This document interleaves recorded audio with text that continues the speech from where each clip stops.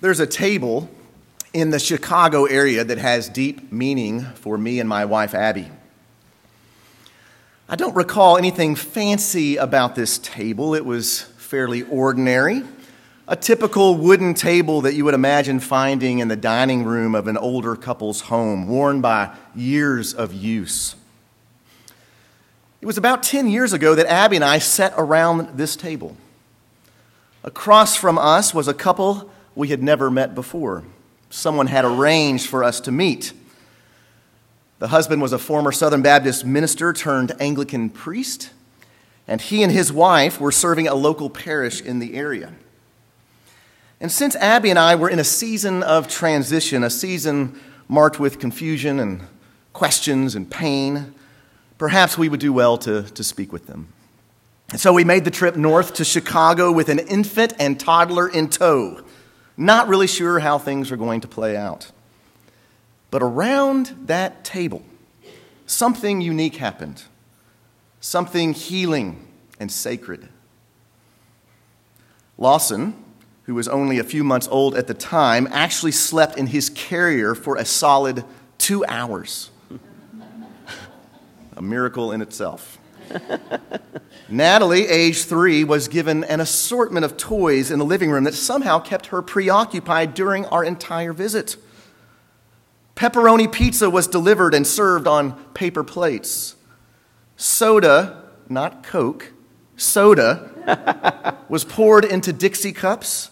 And as time went by, as we sat around the table, the presence of God began to permeate our hearts and minds, just through honest conversation and just by being present to each other. We each shared our stories, we laughed, we shed a few tears, we exposed our wounds and then did a little dreaming about what could be. We prayed together, and then as we were leaving, for the first time in our lives, we were anointed with oil, a prospect that was a little scary at first, but ended up becoming a gesture we'll never forget. You see, by simply opening their home to us, by giving us their presence around a table topped with pizza boxes and plastic placemats, this couple, a couple whose names I can't even remember, administered to us the grace of God when we needed it the most. And you know, what they did wasn't necessarily this heroic feat. It wasn't on the face of things extraordinary. No, in that moment, they were merely acting as stewards. Stewards of the ordinary gifts God had given them. Stewards of a table. And the kingdom of God broke in. Now, I'm sure something like this has happened in your life before. I bet you too can remember a table around which you were invited to share a meal, maybe to share a conversation, and the presence of God became palpable. So that now that table has deep meaning for you. For it has become a sacred space simply because someone was a faithful steward.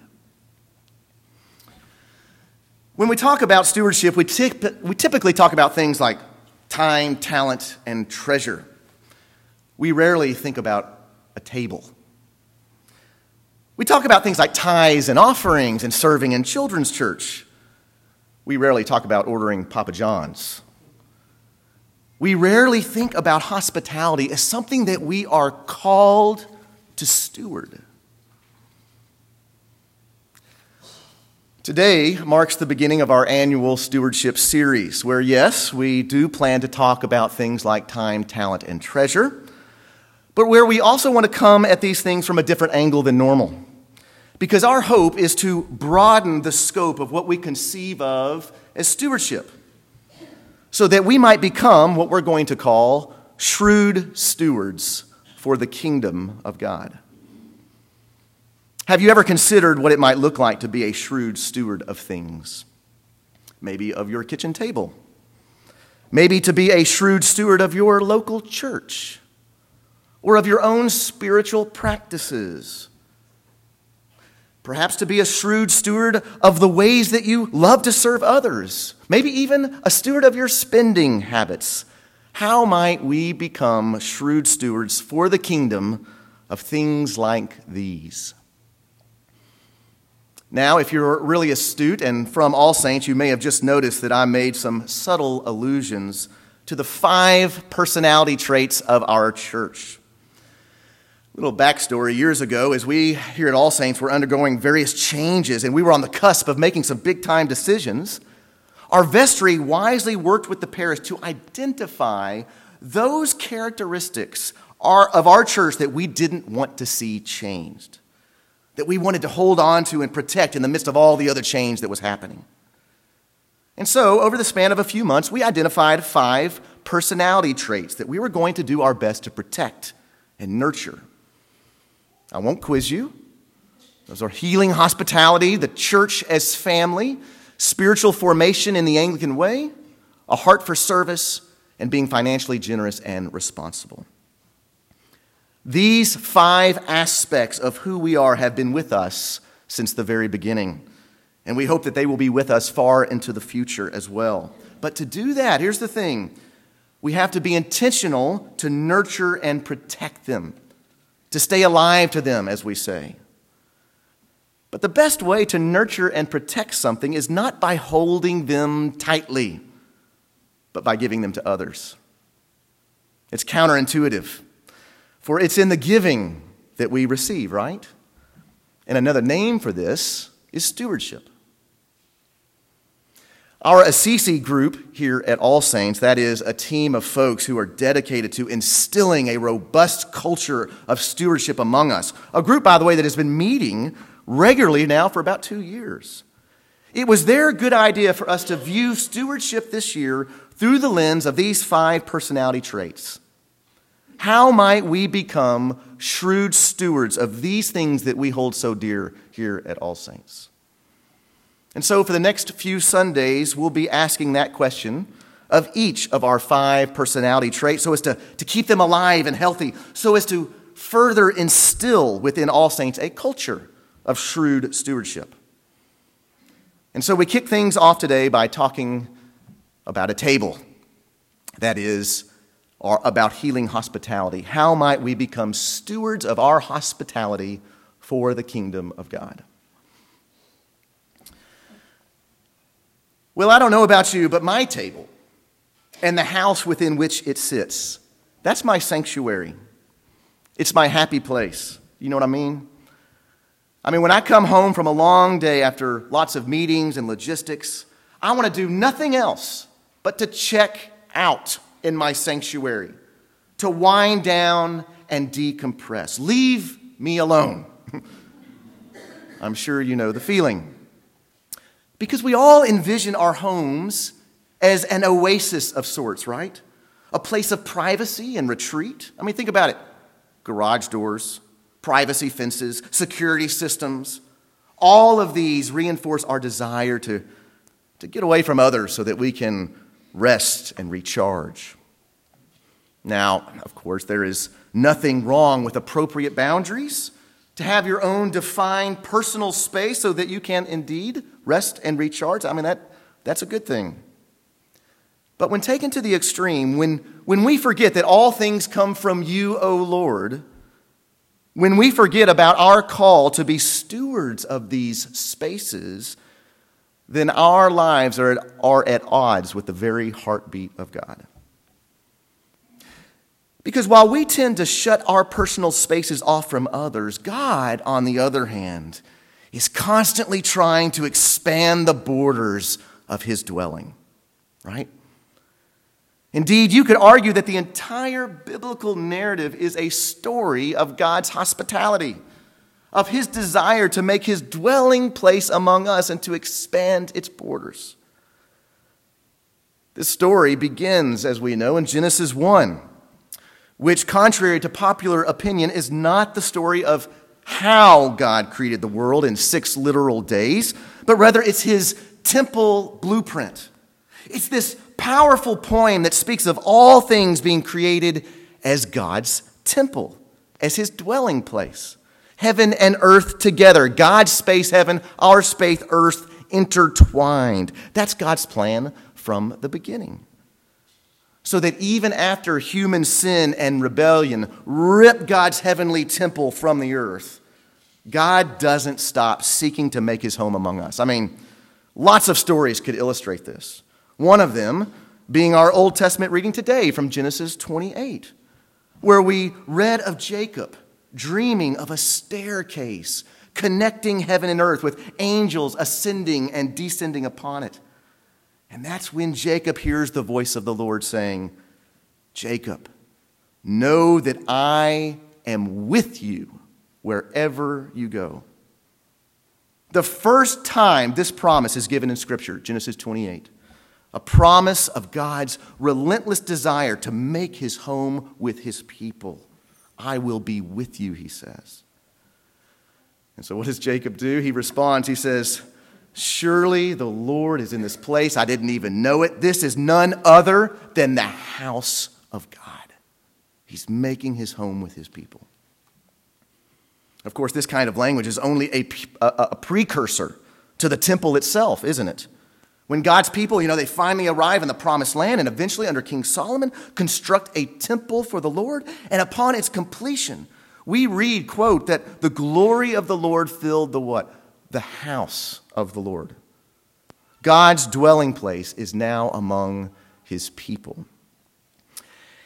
And if you were to walk through Solomon's temple, you would see all these images and inscriptions of creation. You'd see trees and mountains, and images of skies and the seas, animals and birds. Why? Because the temple is not the end game.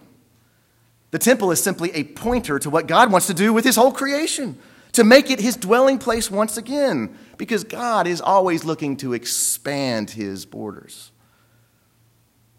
And then we might as well jump on over to our gospel reading today from John chapter 1 with its explicit allusion to the creation account in Genesis. In the beginning was the Word, and the Word was with God, and the Word was God.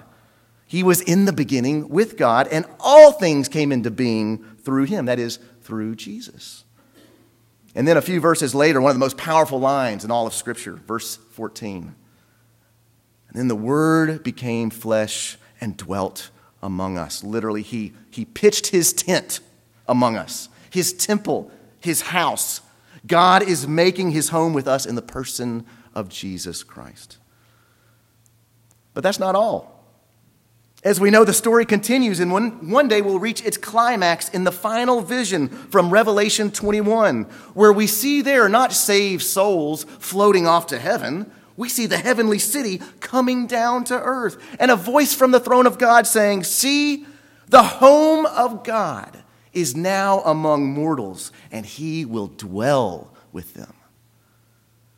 Friends, the Bible begins with God making his home with us here on earth, and it ends with God making his home with us on earth, which is absolutely incredible. It should take our breath away, for it is nothing less than a story of God's abounding hospitality. The Trinity, Father, Son, and Holy Spirit, is inviting us into his home, the place where his love is forever shared between the three persons of the Godhead. Praise the Lord, for he puts out his welcome mat before us and invites us in. And then we, as his people, are given the capacity to do the same for others. We forget this much too often, that one of the greatest tools today for manifesting God's kingdom is simply being a faithful steward of our hospitality. It takes only your willingness to open up your home and your life to those around you, to invite others to sit around your table and then watch as the kingdom of God comes with power. And we have all experienced the power of sitting down at someone's table, haven't we? In fact, I bet you can, even in your mind's eye right now, envision a particular table right now. Maybe it's the table of another person here at All Saints. My goodness, we are blessed with so many people who love to offer their tables to each other. That's one reason I believe this characteristic of healing hospitality is so alive and well among us. But the question this morning is for you. What about you? How are you stewarding your table? Do others think fondly of your table? Can they picture it in their mind's eye? Is it meaningful to them? Will they remember it? When was the last time you invited someone into your home, someone into your life? I mean, yes, I know for many of us, Father West, you understand it's a busy life. Things are busy right now. And your house is probably in constant need of cleaning or repair. It feels perpetually in a state of disorder. It's so much easier to go and say to ourselves, well, we'll offer our table when things slow down. But they never do. Perhaps instead we need to consider inviting others into our busyness. Perhaps we need to remind ourselves that Christian hospitality is not the same as Southern hospitality. Your house does not have to be spotless. Everything does not have to be in proper order. You don't have to have these immaculate place settings. Paper plates will do just fine. Because it's not about making an impression. It's about making yourself available to others. Because the world could use more ordinary Christians opening their ordinary lives so that others can see what life in Christ looks like. And what better place to watch Christians than in their homes and around their tables. Imagine then viewing your home not only as your personal refuge, but what if you also viewed your home as a spiritual hospital for those who are wounded and hurting? A place where others feel free to speak openly and honestly, where they can share their stories. They don't mind laughing and crying around your table. A place where it's okay if someone spills the milk. Where children can play in your living room even if they put a nice scratch down that new piece of furniture. Because you know that over time, it will become a place where your table has been worn over with holiness. It has become a sacred space for countless people, and the borders of God's kingdom have expanded in your dining room. We all want to be a part of that, and we all can by an ordinary gift of being a steward of hospitality. Heavenly Father, we give you thanks and praise that because of your Son and Spirit, you have opened up your life to us, that you share your life and love and invite us in. Not only invite us in, you seek us out. You send your Son into the world. You send your Spirit into our lives so that you might dwell with us. May we have that same tenacity to invite people into our lives, to expand the borders of our lives, our homes, of our tables, so that other people can come in and taste your goodness and your love and your grace. Help us, by your Spirit, to be shrewd stewards of our tables of healing hospitality. We pray in the name of the Father, and of the Son, and of the Holy Spirit. Amen.